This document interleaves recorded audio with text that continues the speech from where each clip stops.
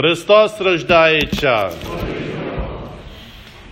Він задля нас, людей, і нашого ради спасіння зійшов із небес.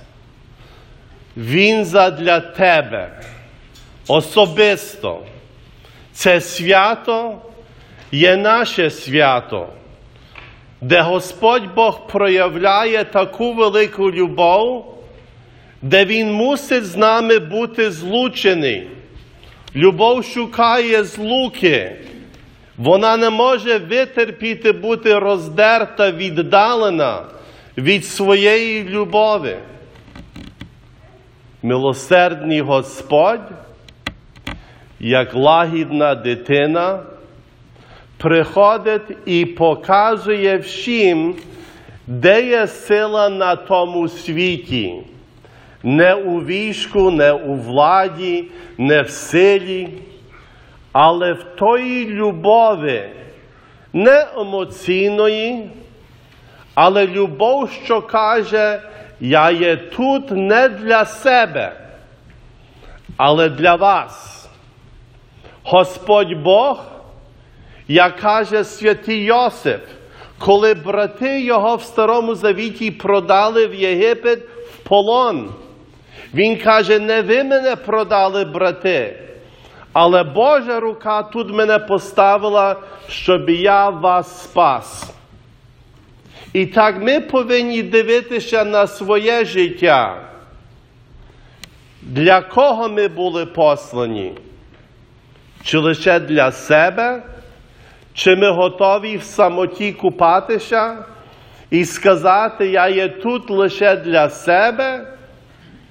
Господь Бог задля нас прийшов, щоб ми вже не жили для себе одного, але дивилися завжди, де моя радість і де моє спасіння.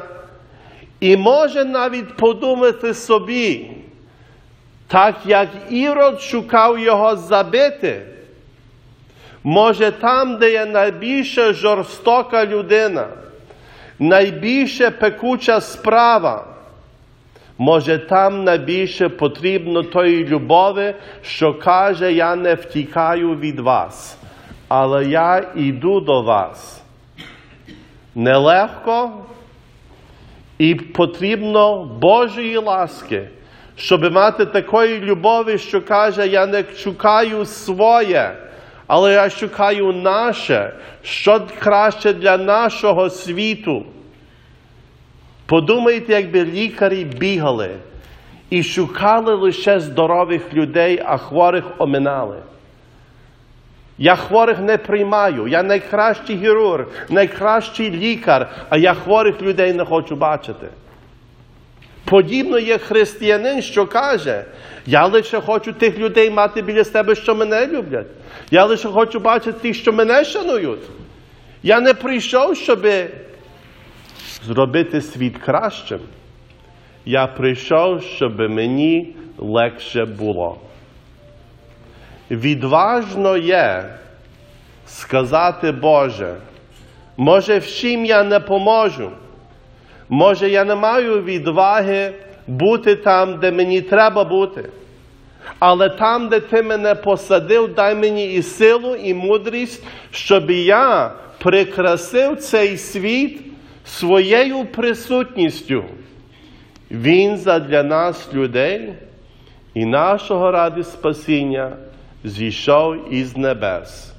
І всі церкви, збудовані на світі, всі відправи, які ми співаємо, кадило, яке ми представляємо, як наша молитва, все є для вас.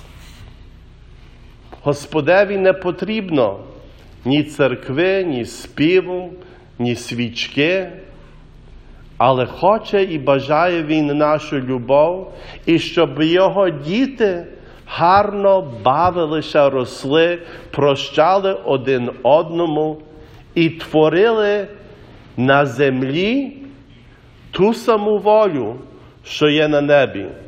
Нехай буде воля Твоя, як на небі, так і на землі.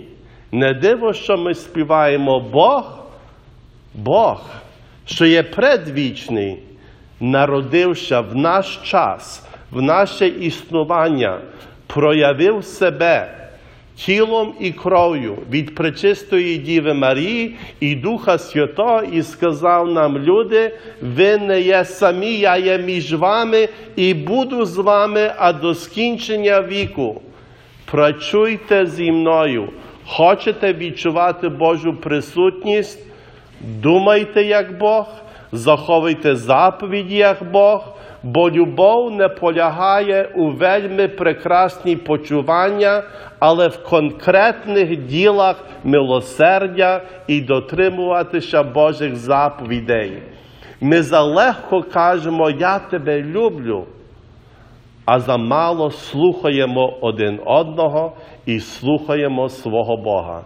Відкриймо наші очі, і наші вуха, і наші серця, і розуміємо, що Господь Бог нас кличе до щось великого. А що це є? Бути з Ним і бути разом з ближньому і думати, де я можу принести різдвяну красу своєю присутністю в цей світ.